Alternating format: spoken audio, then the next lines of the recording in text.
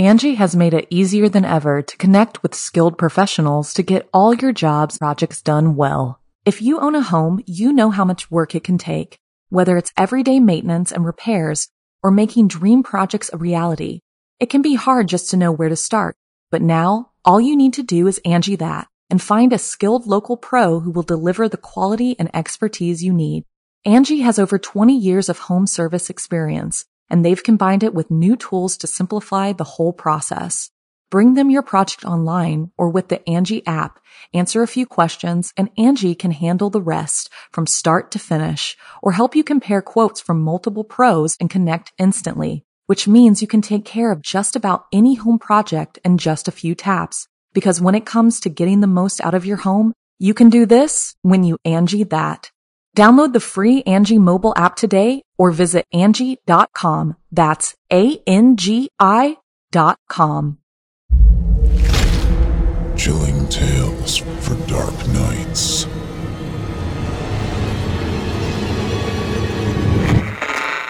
Want to make sure you never miss a Chilling Tales for Dark Nights video again?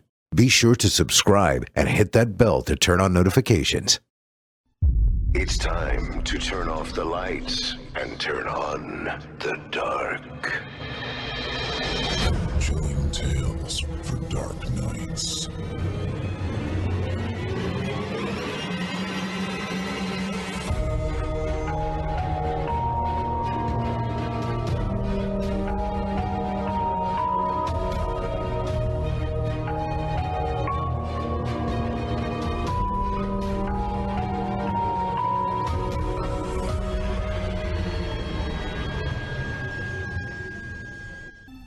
Good evening, listener. You're listening to Chilling Tales for Dark Nights. On tonight's edition, we invite you to leave behind your safe reality and descend with us into the frightening depths of the most terrifying imaginations with 2 audio adaptations of frightening fiction about sinister studies and dire dreams. I'm your host for the evening, friend Steve Taylor, and tonight I'll be your guide as we traverse the dimly lit corridors of your darkest dreams. Joining us tonight to help bring to life the frightening fiction of N.M. Brown and Kitty Olson is voice talent Justine Anastasia. Now, get your ticket ready, take your seat in our theater of the minds, and brace yourself. It's time to turn off the lights and turn on the dark. Our first tale of the evening is written by the mother of our very own network, N.M. Brown, and is performed by Justine Anastasia. In it, we'll meet a woman who is surrounded by the cycles of life. She returns to her late mother's estate with her own baby girl in tow. If this story teaches anything, it's that a mother's love can either be a blessing or a curse. Without further ado, I present to you Terror Nights. The scent of gunpowder and rust overwhelmed my airway as my mother fell over the top of my crib. My lungs screamed with terror as the doll in my crib recocked the gun. This time, my dream self was able to do something about it. All I could hear through my screams was the internal voice of Uma Thurman. Wiggle your big toe. That's just what I did, inching the maniacal entity towards me and away from my mother, now slouched and bleeding on the floor. It may have been an absolute asshole, but I was still at least 5 to 10 times its size. As terrified as I was, I attempted to wrench the gun from her nubby hands. After holding it so tightly, it let the gun go too damn fast. A burst exploded in my ears, and the smell of gunpowder refreshed itself, as if on an air freshener timer. The color of crimson bloomed through my shirt in a perfect circle as pain consumed my chest. Then I woke up. Society, psychology, and even grade school teachers dictate that we shouldn't play favorites. I mean, sure, inanimate objects are fine.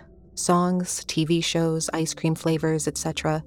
But it's common knowledge that it's not nice to have favorite parents, grandparents, children especially, and so on. If someone has a favorite, that could leave open to interpretation to mean everyone else isn't good enough. However, as we know, it's all bullshit. Everyone has a favorite person, and I was my mother's. I don't mean that she loved me more than other children. That went without saying. The point I'm trying to make is that she preferred me over everyone. More than lovers, mentors, family members, etc. Sadly, I resented her for it. While she wanted to recreate our own little version of Grey Gardens, I wanted a life for myself. After all, that was the natural order of things. Women have children and raise them to have families of their own someday. Something that seemed worse than a death sentence to my mother, Livy. I'm sure in the back of her mind she wanted happiness for me. She wasn't a bad mother, after all. I think losing my dad really got to her. From what I was told, she was 6 months pregnant with little old me when she opened the door to 2 solemn-looking deputies one day. She said the pit of dread she felt reached all the way inside the pit of her soul when she saw them. They confirmed her worst fear. My father had been found dead. Police explained what had happened, but my mother was in such shock that it took her days to understand it. My dad was on a job to repossess a vehicle when he ran into a man at the end of his rope. The man pleaded with my father for just 3 more days with the vehicle, to no avail. It turned out the man was at the end of a 2-day run with the law. He fled the scene of a hit and run in the very car my father was supposed to repossess. I guess he hadn't had time to properly clean it to destroy the evidence. The man had been fighting with whether or not to turn himself in the entire night before, and my father's presence was the final sign. In the inevitability of the situation, the man became desperate and pulled a gun. My mom didn't know if the shot was intentional or just the result of jittery hands from adrenaline. But in the end, the result was the same anyway. And of course, as these things do, I was born almost the spitting image of him. My mother resolved to hold on to the only living piece of him she had left, and that was that. Some of my fondest childhood memories were the picnics she used to take us on. She used to sit on the ground with me, leaning over me to smother me with tickles so light they felt like drizzles of rain. Her hair would fall around me, consuming me in the scent of honeysuckle and strawberry. My mother was my perfumed superhero. Normal children had stuffed animals or blankets to bring them comfort, but for me, my mother's scent was home. Years of formative childhood flew by before I realized that my mommy was different from other mommies. All of my friends' mothers' smiles reached their eyes, while mine didn't. She became rigid, with visible discomfort when I played with other children. I don't mean that she was a helicopter mom. I mean that she got this look on her face like she'd stepped on a banana peel stuffed with cat shit or something. She'd never let me attend sleepovers or hold them at the house.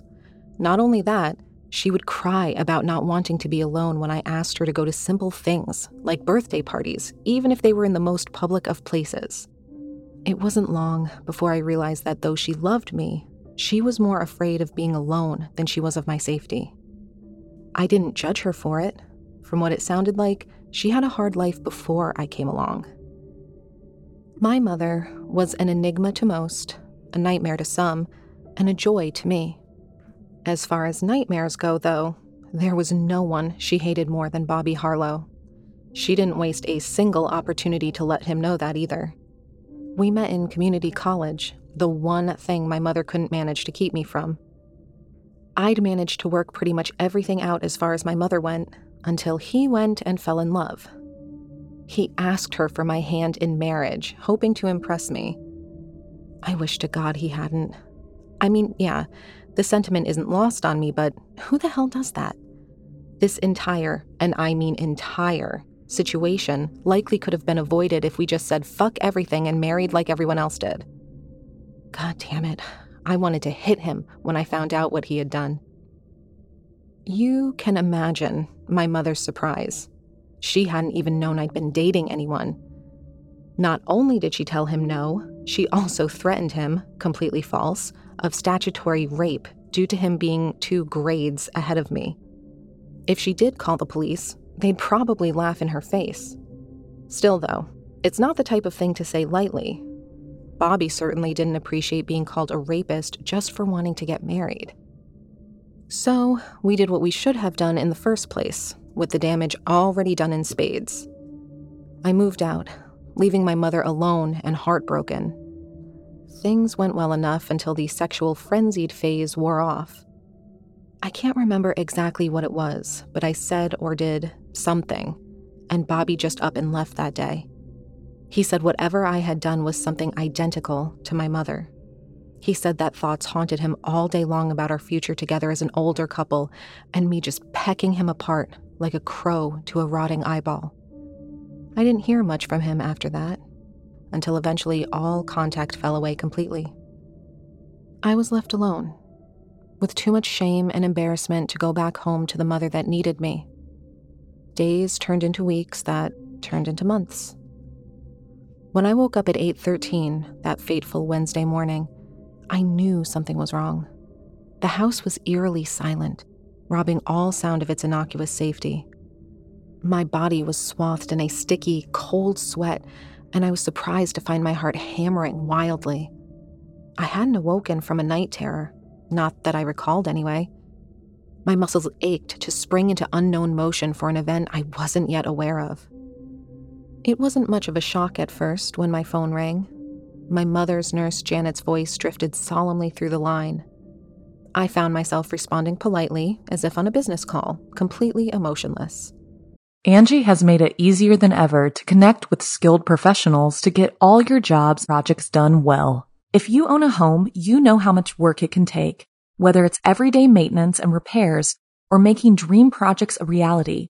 It can be hard just to know where to start, but now all you need to do is Angie that and find a skilled local pro who will deliver the quality and expertise you need. Angie has over 20 years of home service experience, and they've combined it with new tools to simplify the whole process.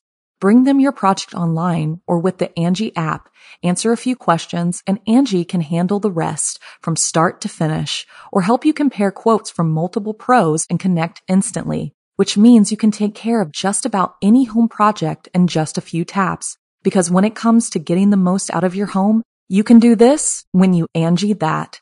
Download the free Angie mobile app today or visit Angie.com. That's ANGI.com. The gravity didn't hit me until a moment or so after the line disconnected. I sank to my knees with heartbreak, allowing myself to succumb to the feelings. I hadn't thought about my mother dying much, and I certainly wasn't ready to accept it. After all, she was always larger than life to me. I always thought I would have more time. I fantasized about long overdue conversations and apologies that now I never get to experience.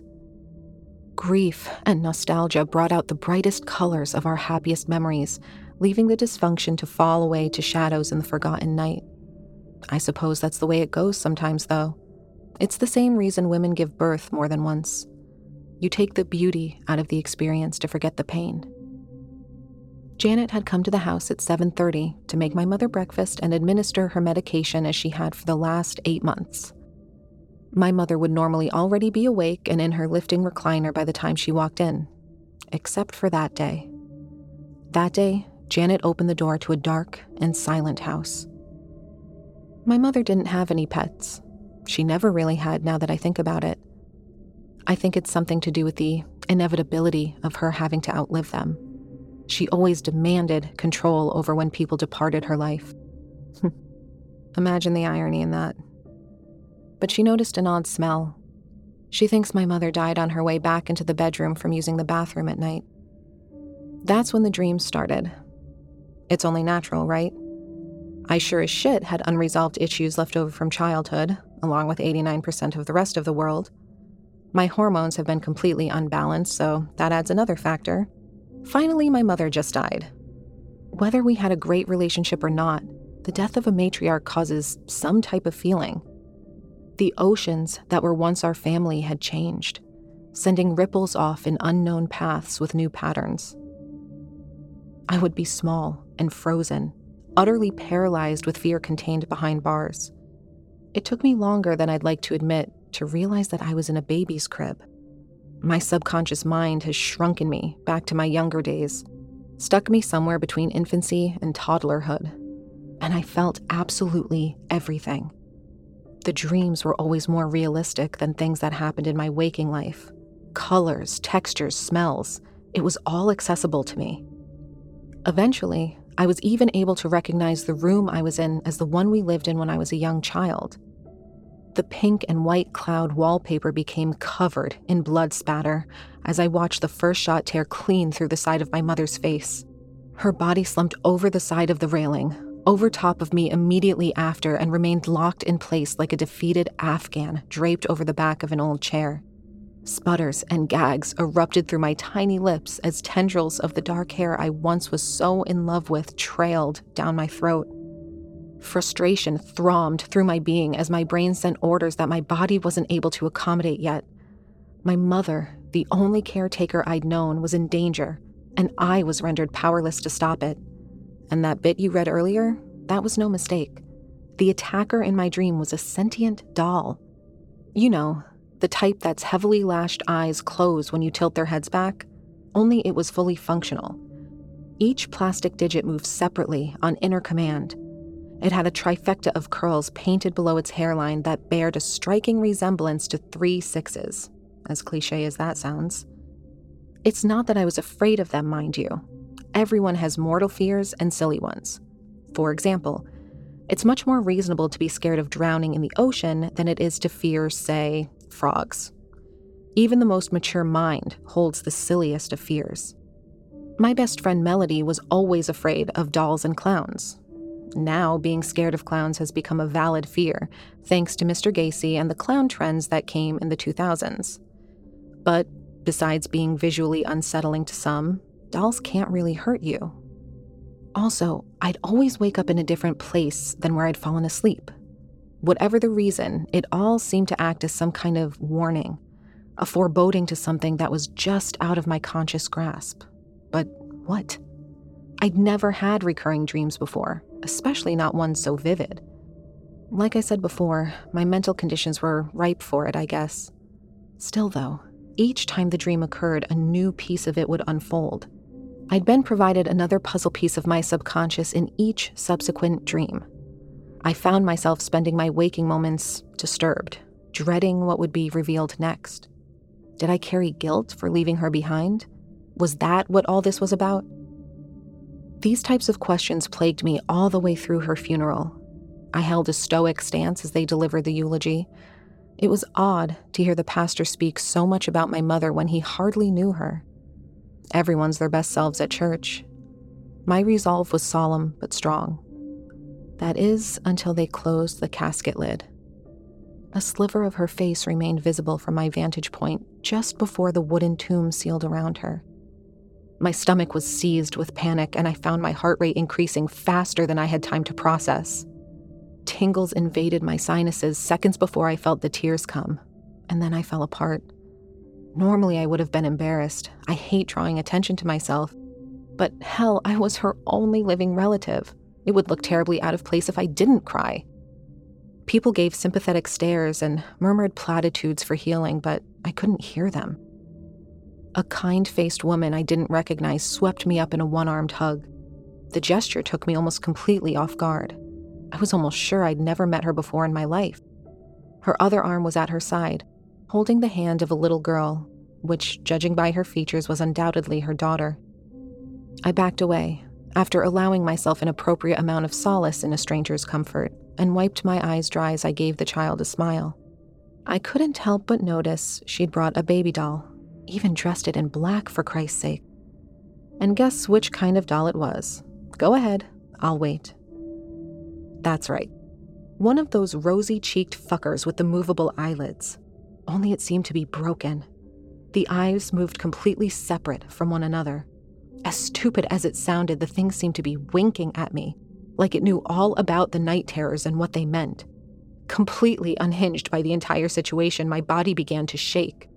I sunk to my knees and clamped my hands over my ears as a scream of terror rang through the air. It was so loud that it hurt my own lungs. I didn't realize that I was the one screaming until everyone was staring at me. I shouldn't have done it. I know I shouldn't have done it. But I did. I ran to that darling little girl, grabbed her doll, and threw it into the open grave. A thud rang through the atmosphere as its plastic body hit the wooden lid.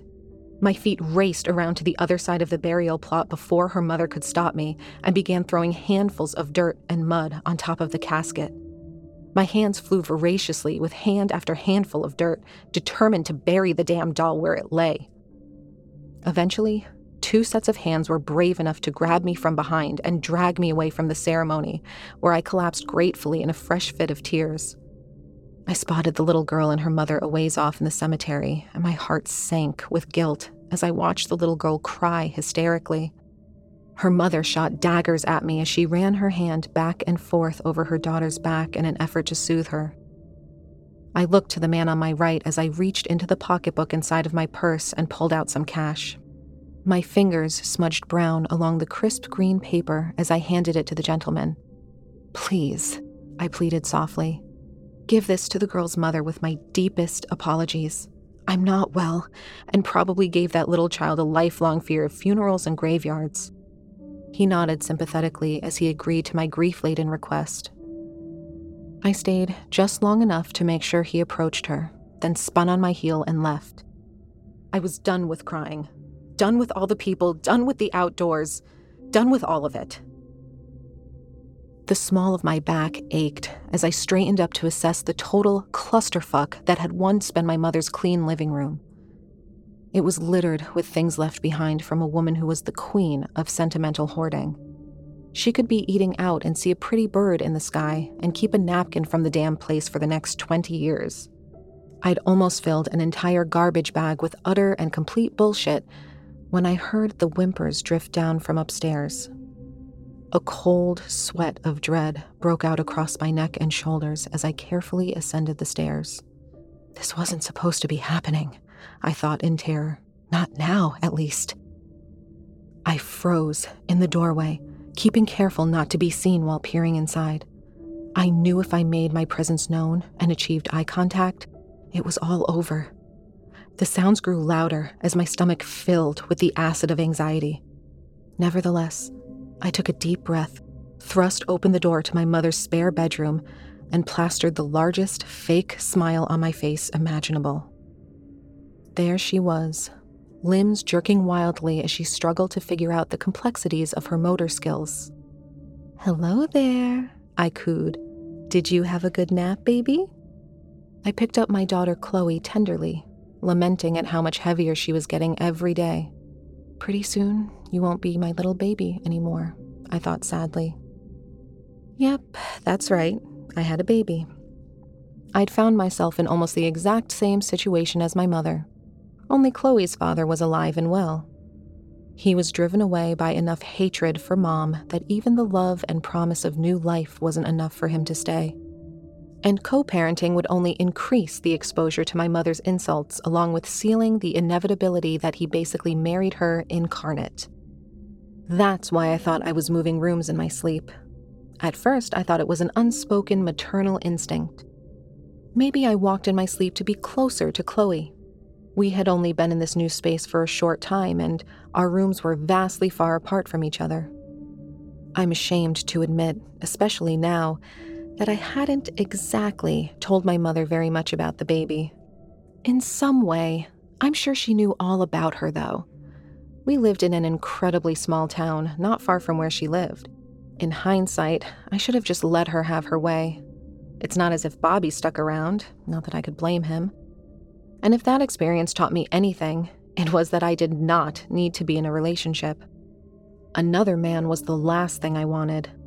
Nope, Chloe had undoubtedly become my favorite person, just like I was my mother's. Even though I knew I wouldn't be all that she needed, she was certainly enough for me. But yeah, I should have just moved back in with Mom and we could have all formed a mother-daughter cult. Then everyone would be alive and happy, right? Please, God, somebody tell me I'm right. It suddenly occurred to me that maybe the dream signified something else entirely. Perhaps my own feelings of inadequacy as a new parent were bleeding into my REM sleep like liquid into a paper towel. The following morning, I awoke with a start, followed by an intense pain in the side of my neck and shoulder. It took me a few seconds to absorb the familiar surroundings. The pink carpeting slid between my fingers as I rolled onto my side. I had already dreaded the pain I knew would accompany my rise to my feet, but I guessed it was inevitable. I slapped at my forehead, surprised by a slight tickle an unwelcome bead of liquid caused as it rolled into my eyes. My vision was overwhelmed with patches of crimson as I struggled to wipe the mess away. Torrents of tears invaded my already wet eyes as I followed the trail of red across the floor to the corner of the room. The once white bars of Chloe's crib were marred with red smears. Those 8 steps across her room seemed to take an eternity. I began to choke on my sobs, unable to keep an even breathing rhythm through horror-robbed lungs. Gobs of spit flew from my lips as I started to scream. You see, in my dream that night, I had finally turned a corner. I was able to not only overcome my terrified paralysis, but beat the doll. I ripped it limb from limb with maniacal glee as the pops of an arm being ripped from its socket. I stared into the crib, expecting to see a jumbled mass of plastic. However, that's not what I saw at all. There was so much blood present that I could barely tell what was what. My mother always wanted to be the only person in my life, ever since before I was born. It seemed that she was sure to get her way. It was supposed to be a dream, the conclusion to a series of terrifying nightmares manifested by unresolved feelings about my mother's death. Only the dream wasn't really a dream. And the doll wasn't really a doll.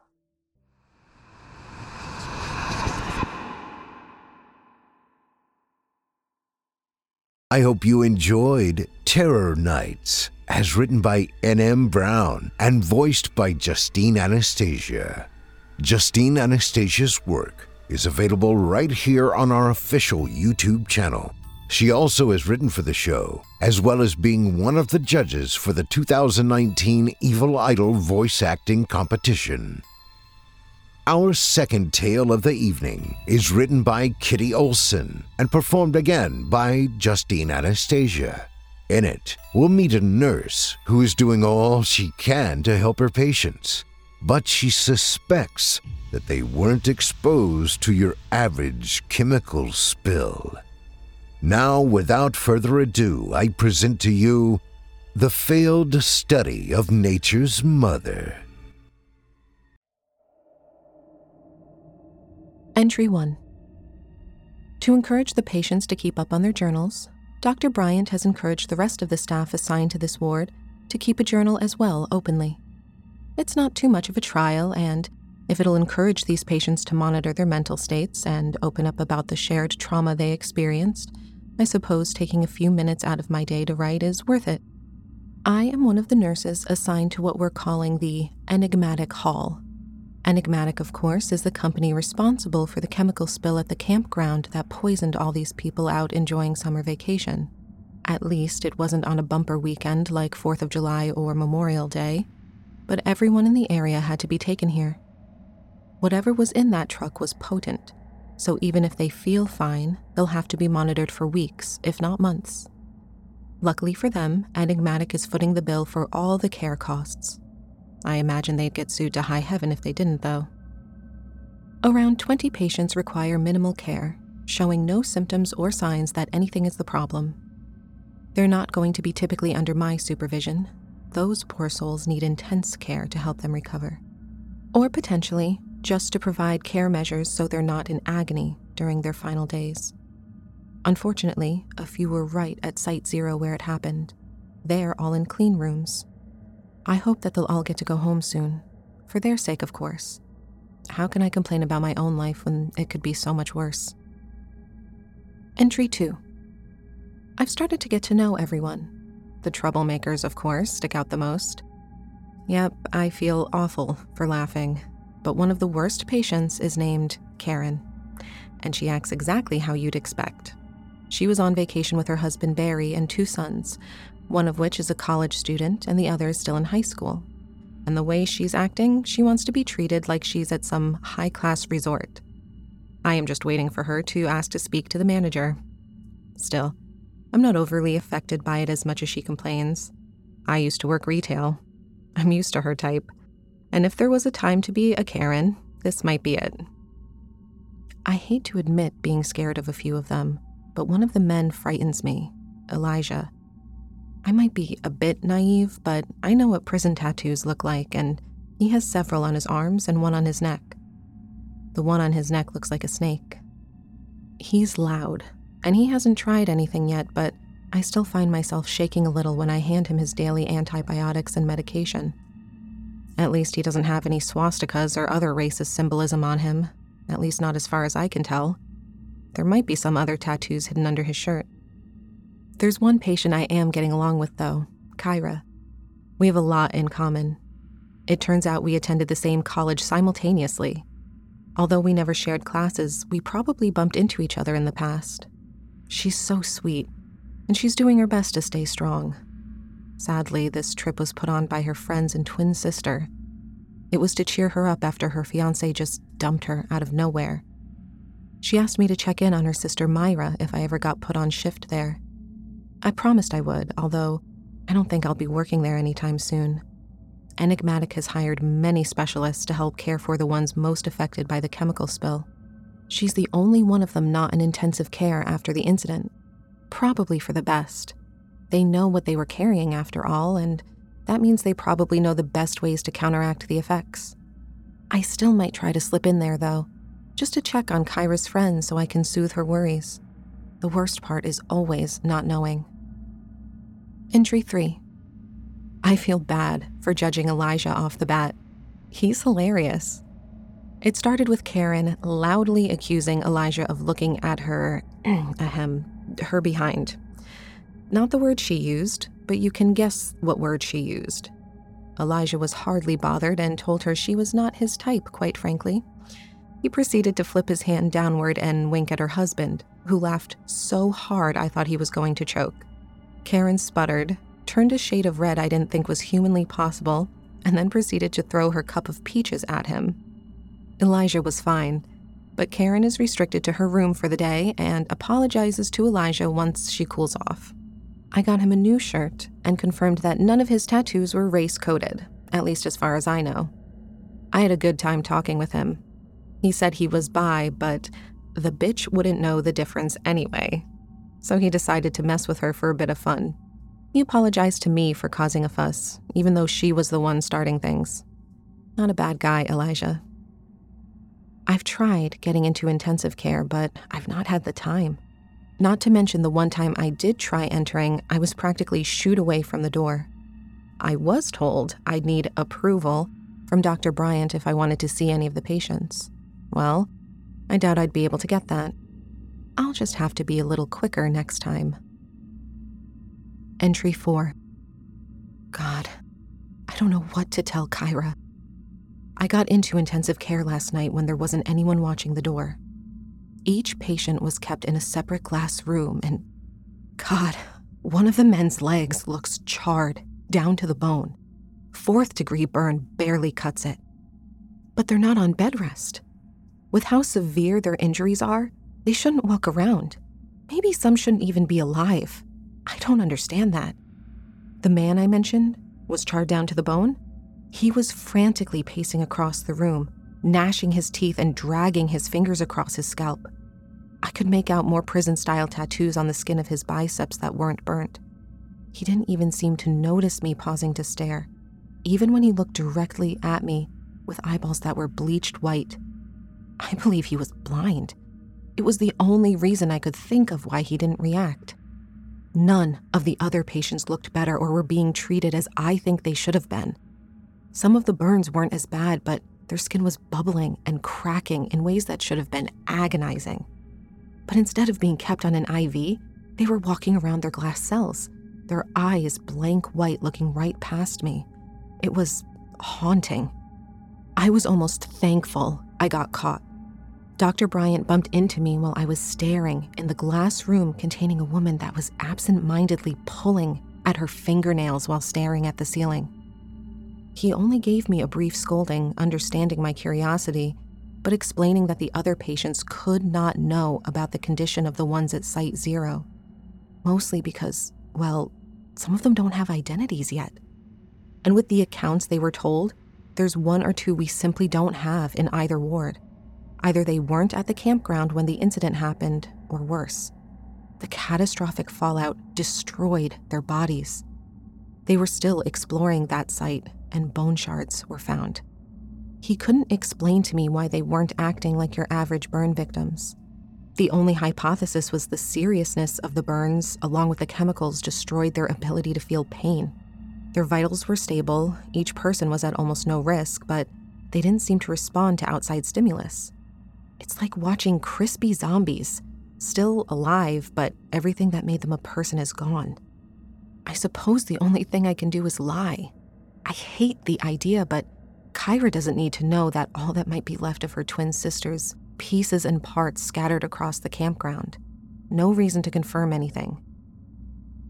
Entry 5. A half lie is still a lie, but it's not as bad as a full lie. When Kyra caught up with me today, I told her that the patients were all stable, but there was a long road to any sort of recovery. I didn't specifically mention her sister, and thankfully she dropped the subject. We ended up putting a puzzle together with Elijah. A few pieces were missing, but that's how it goes with a puzzle anyone can use. I'm already starting to wear out, if I'm honest. Every day, Dr. Bryant has us give the patients a new battery of medications to prevent any side effects from the potential chemical exposure. I'm starting to wonder if they're worse off than they know. As a kid, I remember reading a book where a character drank a bottle of poison, and the only symptom was that they dropped dead after a few hours. Are my patients the walking dead? Entry 6. I got sick in the chapel today. I'm so embarrassed. So our hospital has a small, non-specific religious chapel that patients and family members are allowed to slip into so they can pray. I had a long day doing physicals for the patients, and although I'm not nearly the devout Catholic my mother thinks I am, I decided to take my break in the chapel. The moment I walked in there, I started to feel sick. I put it off to not having lunch and sat in the pew. I did notice the chapel was empty, which was bizarre. There's usually 1 or 2 other people in there, quietly reading their religious books or having their heads bowed in prayer. But today, it was empty. I supposed it had to be empty sometimes as I took my seat. But the moment I bowed my head, my vision swam, and bile rose up in my throat. I swayed. I had to grab the pew in front of me to stop from sliding off. I closed my eyes to try to get a hold of myself, and images flashed behind my shut eyelids. I saw eyes, lots of eyes, hundreds, maybe even 1,000 different eyes, all blinking at different times and all of them staring right at me, right into me, even. My own eyes popped back open as my stomach groaned, and I knew I was going to be sick. I tried to get out. I didn't want to barf in the chapel, but I only got as far as the nearest trash can before bending over and heaving into it.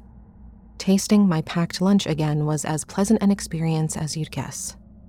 According to the nurse that saw me exit the chapel, I was white as a sheet and looked ready to pass out. He thankfully had the time to help me, assisting me to the nearest bathroom to gargle some water and see if anything was wrong. Honestly, I was fine after a few minutes. A bit shaky, but okay. I didn't have a fever, and although my stomach still pitched and groaned, it settled down after I popped some Tums. I wasn't sick. I probably just need to throw out the deli turkey in my fridge. It's probably gone off, and that's why I threw up. It's a bit old anyway.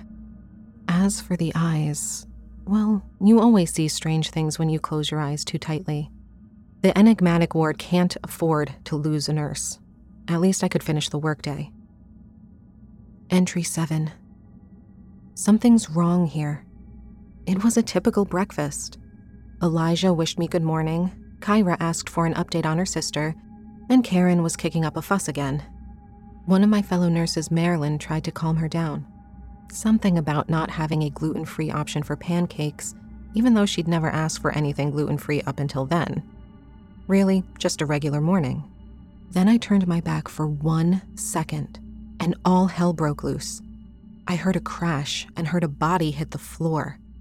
I spun around to see Marilyn on the ground, everything from her head to her shoulders covered in food.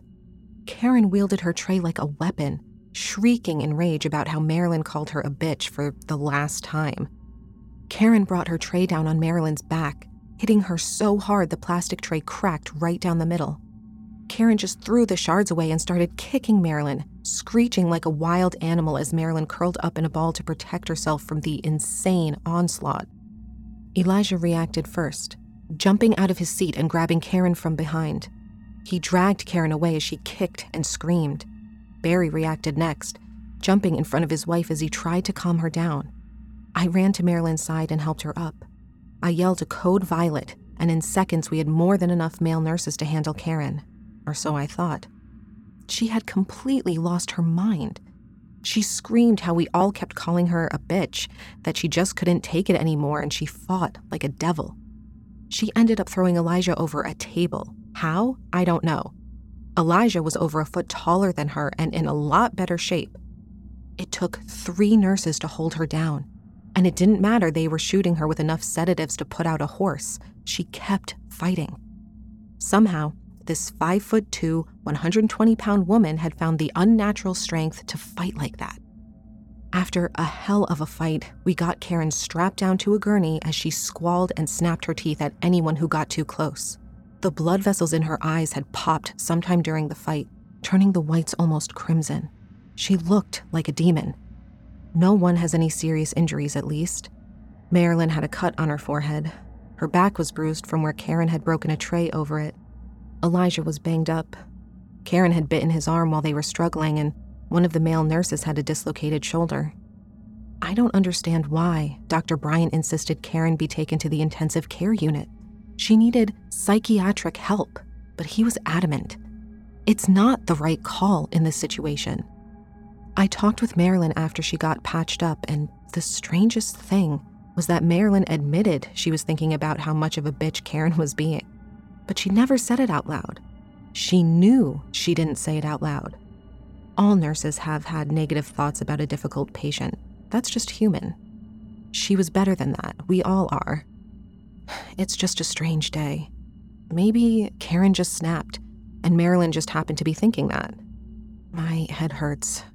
I blame all of Karen's screaming. Entry 8. Things are getting stranger. I treated Elijah's bite wound right after Karen was taken away. It was pretty bad. Karen hadn't held back as she sunk her teeth into his skin. This morning, I came back in to clean the wound and change the bandages, and the bite's gone. I thought I had lost my mind, but Elijah was just as confused as I was. The bandage covering a nasty injury is perfectly healed, as if it had never happened. There's no sign of scabbing. There's a little dried blood and some strange green ooze that may be pus on the bandage itself, but the skin is perfectly healed. Even the hair's grown back. Enigmatic immediately had every sort of test run on Elijah. We took blood, salival, and urine samples before running him through the MRI machine and taking x-rays. We haven't gotten back all the tests yet, but he's as healthy as a horse. He even admits that he feels perfectly fine, other than the confusion of how the hell he healed overnight. I have no answers for him. I wonder if Enigmatic has any. Kyra tried to get into intensive care. I managed to head her off and insist that she didn't want to see anything in there, but she was pretty upset with me. I don't blame her. As far as I've been aware, they still aren't sure if her sister is even in there. Not to mention I don't want her seeing Karen. God knows what's up with her. Entry 9. Barry is dead. Karen killed him. I don't know how the hell he got past security, much less how he got into her sealed glass room. But within the 10 minutes the nurses left Karen alone, Barry got to her, and in return, Karen ripped out Barty's throat with her teeth. She took a few more chunks out of him, too. She's not mentally well. She might have been a handful, but she cared for her husband. Half of the fuss she kicked up she did for Barry's sake. She loved him. Claims that this might be a side effect of the chemical exposure, so she has to stay in isolation, aren't doing anything for me. They're still keeping her in that damn intensive care. She needs help, psychiatric help.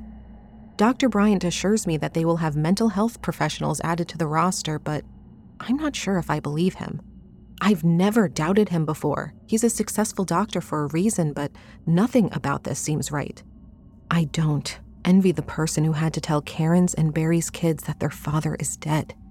And it's because he broke protocol to visit her. Entry 10. I saw my mom die of cancer when I was 13. She'd already come back from it once, so we thought she'd just do it again. But the relapse was far more aggressive than her initial bout with it. She faded away in months. My father was the one who insisted on a closed casket. Even though she was technically still whole, she barely resembled the person she was before the disease ravaged her body. It was like a punch to the gut when I gave one of the patients a physical and found a lump. Sky Monroe is a teacher. She's upbeat, a real go-getter. The worst part about being in isolation for her is that she can't go for her daily runs to burn off all this excess energy. But she didn't let it break her. She instead came up with fun games to play with the younger crowd and would push all the tables in the meal room to the side so the kids could play tag or play relay games with empty pill bottles. She'd made it to 100. She's a real trooper, the picture of perfect health. But this morning, during the physical, she mentioned that she felt something on her lower back while showering. Possibly a pimple, but she asked me to check. I did. It wasn't a pimple. It's a growth at the base of her spine about the size of my thumb. I don't know how it grew so quickly, but it's there. We're performing a biopsy, and I've assured her that it's likely benign, but that's a lie. This is likely the first we'll see of cancers resulting from the accidental chemical exposure. There are not that many people here. Not in the grand scheme of things. But they're still people. They had plans, life goals, things that they told themselves they'd do later, things they never got to do because they never had the courage. Now, whatever future they had planned, it's been ripped away from them. I look into the lounge room where someone put Bambi on the TV. Elijah and Kyra are playing checkers. They're laughing. Perhaps if they'd met anywhere else, they'd end up falling in love, getting married, and living long, happy lives together. The kids, the youngest one is barely 9. She wants to become president someday. She told me while I was taking her blood pressure a few days ago. The elderly couple, Robert and Agnes, should be celebrating their 50th wedding anniversary this year. I want to pray that they all get to have their dreams, that since we caught it early enough, we'll be able to head off any cancer or sickness. But every time I bow my head, I feel sick. The words catch in my throat like there's a hand around my neck strangling me to silence. I can't get anything to come out. So I just sit back up straight and try to tend to the patients the best I can. I don't want any of them to die. Please, if anything is listening, don't let them die. Entry 11. I'm going to lose my goddamn mind. Enigmatic is the one running the tests on the biopsied lump, and they aren't telling us anything. I want to scream. Sky is being patient, but I'm fucking not. This is insane.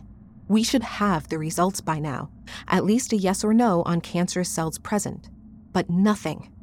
No good news, no bad news. A woman is waiting to hear if her life is over, and they're just jerking us around like it means nothing. I'm this close to talking to someone above Dr. Bryant's head about this.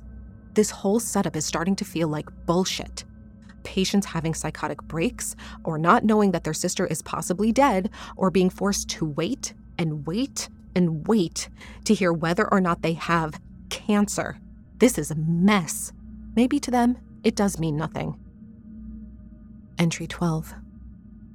I've copied all my previous entries into this new notebook.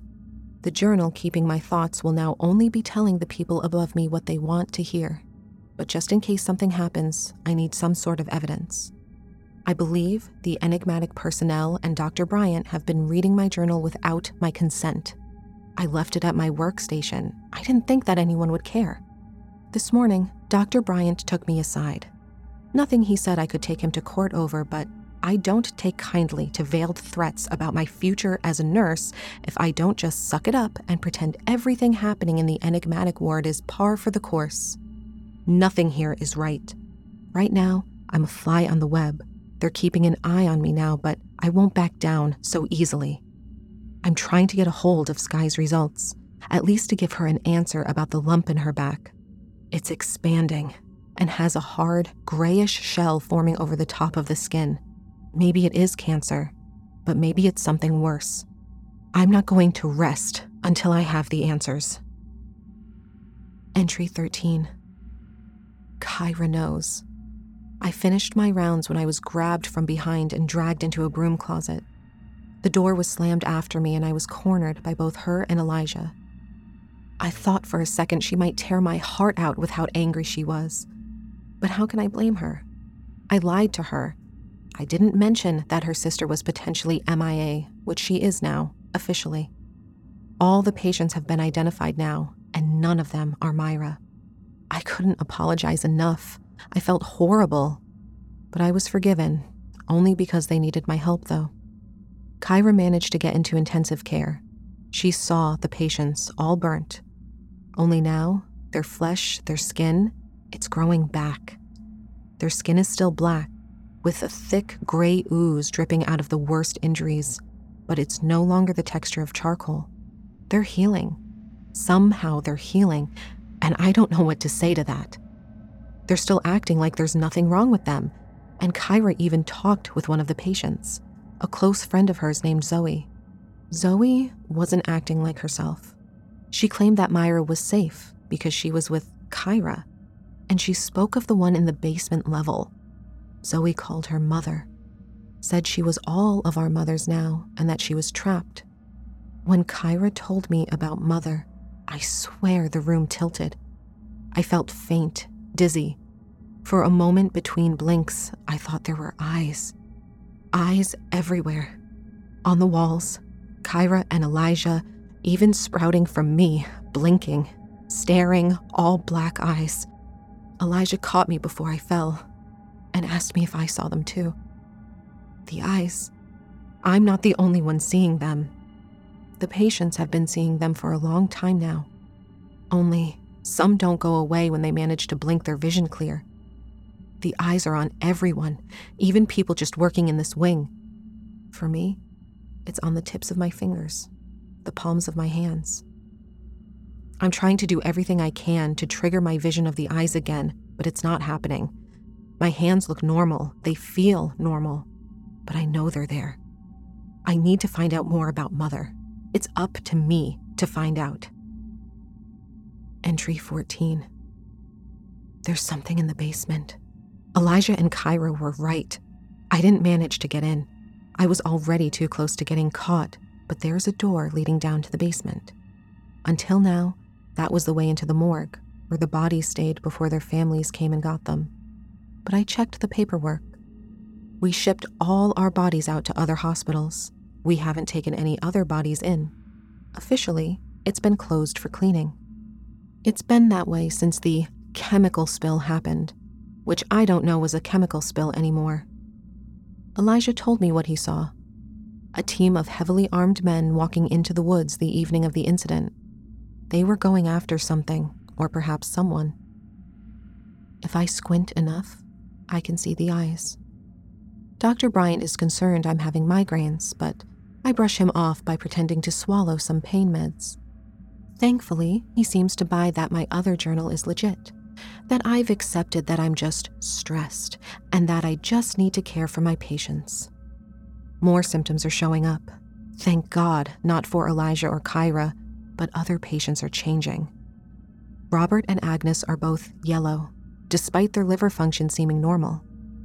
I did hear a strange story about several pounds of carrots vanishing from the kitchen, but I always thought that was an urban legend. The little girl I said wanted to be president, her name is Jennifer. She keeps losing teeth. Like, not the way little kids do. I mean, she spits out teeth, and there are no gaps in her gums. She has too many teeth, and they're getting sharper with each shedding.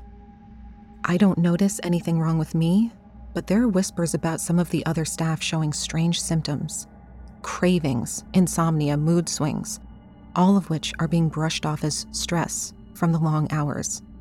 There's also the whole aversion to the sacred thing, which is why I think I haven't been able to pray.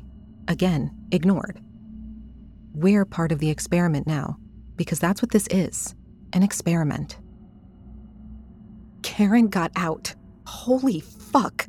She's not human. I didn't even realize it was her at first. I looked down to hand Kyra the right pills. I heard a scream, and when I looked up, I saw this creature. 8 feet tall, skin stretched so tightly over its body it cracked and tore in several places. But instead of blood, it oozed black.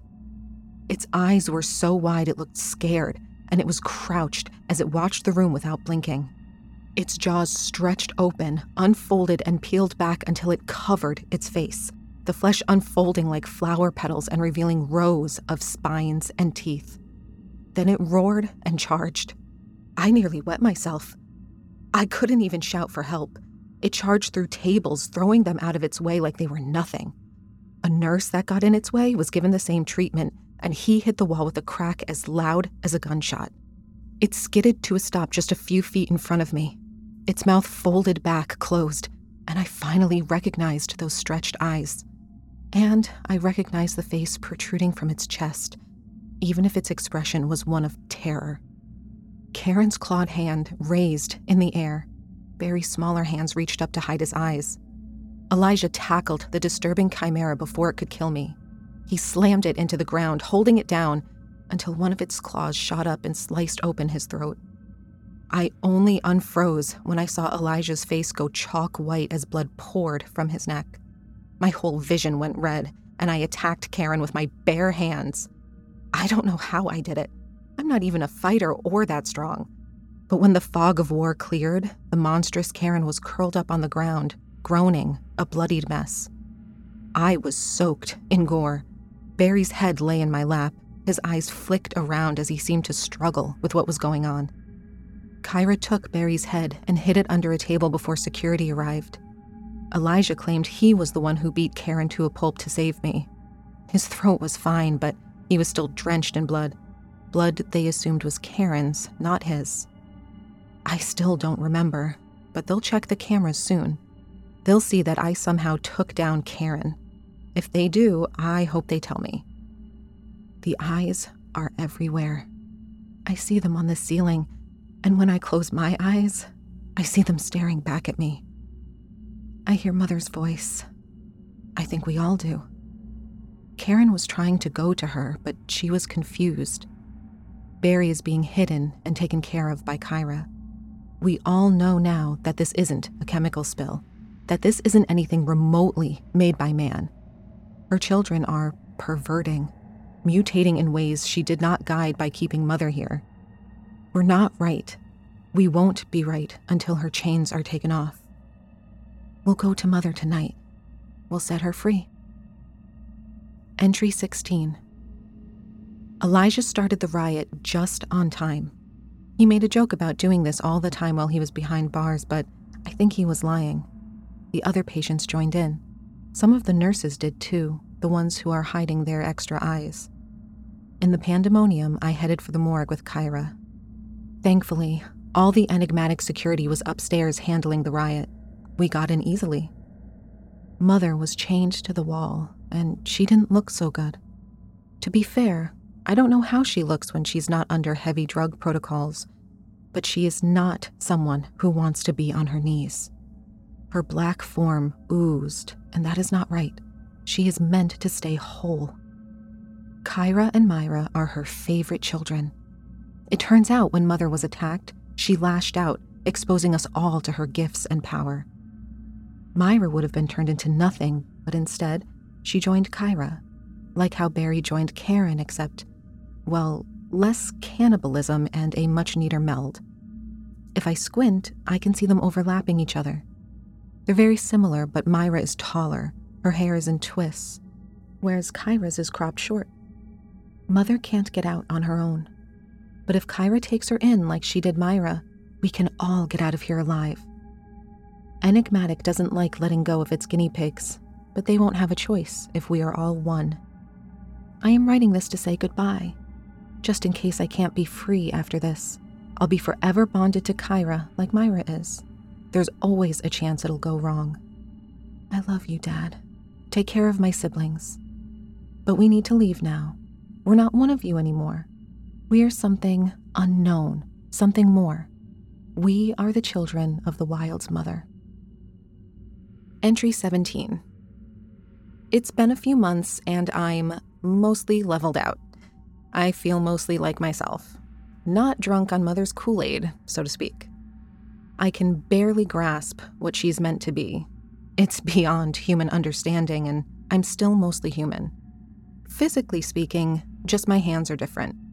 After Kyra spat us all out back at the campground where all this happened, the transformation had officially taken hold, and it only took a few days to finish.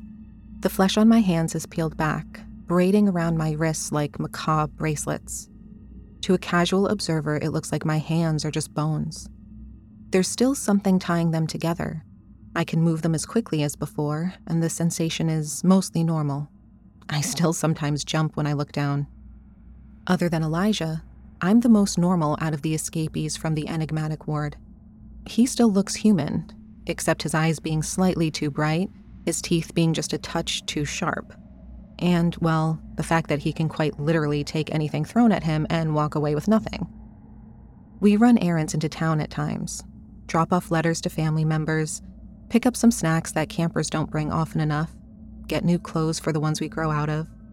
Barry's the one who's grown the most. He's practically a human again, even if he is much shrimpier than he used to be. He and Karen renewed their vows before the cavern Mother hid in. She's recovered well, but she's still seething with rage about what Enigmatic did to her, and I think she's not quite done unleashing her revenge on them. We're not either. We're laying low and might do it for years. They've come looking for us, but they've never found us. And if they get too close, well, Karen handles it. And if Karen doesn't handle it, Kyra and Myra do. They've never been able to separate. Myra was quite literally disintegrated when Mother lashed out, but they've worked something out. Every other day, they switch who's in control, and their body changes to reflect which sister is at the front that day. I do still prefer Kyra. She's more easygoing, but Myra's a lot of fun to hang out with. She's just a touch more morbid with the enigmatic goons she catches. Good Lord, I'd much prefer being ripped limb from limb by Karen. We didn't intend on becoming a family. Our plans in life didn't include being mutated and changed from humans to whatever we are now, but it's okay. We'll survive, live, and be happy. Then, when Enigmatic least expects it, we'll be back. And this time, it won't be just a few dead security guards that they'll be covering up.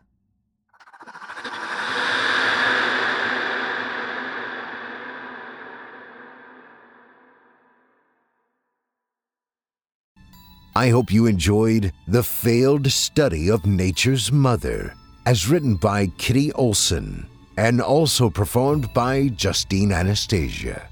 Author Kitty Olson's work can be found throughout our YouTube channel and podcast episodes, as well as on her author profile with us at creepypastastories.com. Just search for Olson in the search bar. That's OLSEN, to find more of her terrifying tales and ways to follow her on social media. Now, our weekly descent into the depths has just about come to a close. But before we go, I'd like to take a moment to thank you for joining us for tonight, and remind you to take a moment to stop by our iTunes page and leave Chilling Tales for Dark Nights a 5-star review and a kind word, and follow us on Facebook, Twitter, and Instagram if you haven't already. And of course, subscribe to us on YouTube, where you can find an archive of our work going back to 2012. And consider signing up as a patron at our website, chillingtalesfordarknights.com, to show your support and get all of our content ad-free. I'm your host, Steve Taylor, and it's been a pleasure. A very happy belated Mother's Day to you all. Tune in again next week when we once again turn off the lights and turn on the dark. Sweet dreams, listener. Sweet dreams.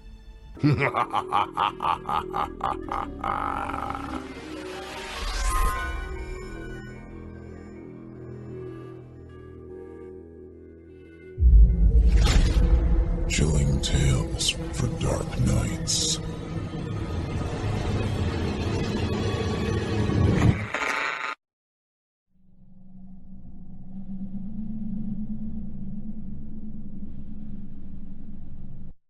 Angie has made it easier than ever to connect with skilled professionals to get all your jobs projects done well. If you own a home, you know how much work it can take, whether it's everyday maintenance and repairs or making dream projects a reality. It can be hard just to know where to start, but now all you need to do is Angie that and find a skilled local pro who will deliver the quality and expertise you need. Angie has over 20 years of home service experience, and they've combined it with new tools to simplify the whole process. Bring them your project online or with the Angie app, answer a few questions, and Angie can handle the rest from start to finish, or help you compare quotes from multiple pros and connect instantly, which means you can take care of just about any home project in just a few taps. Because when it comes to getting the most out of your home, you can do this when you Angie that. Download the free Angie mobile app today or visit Angie.com. That's ANGI.com.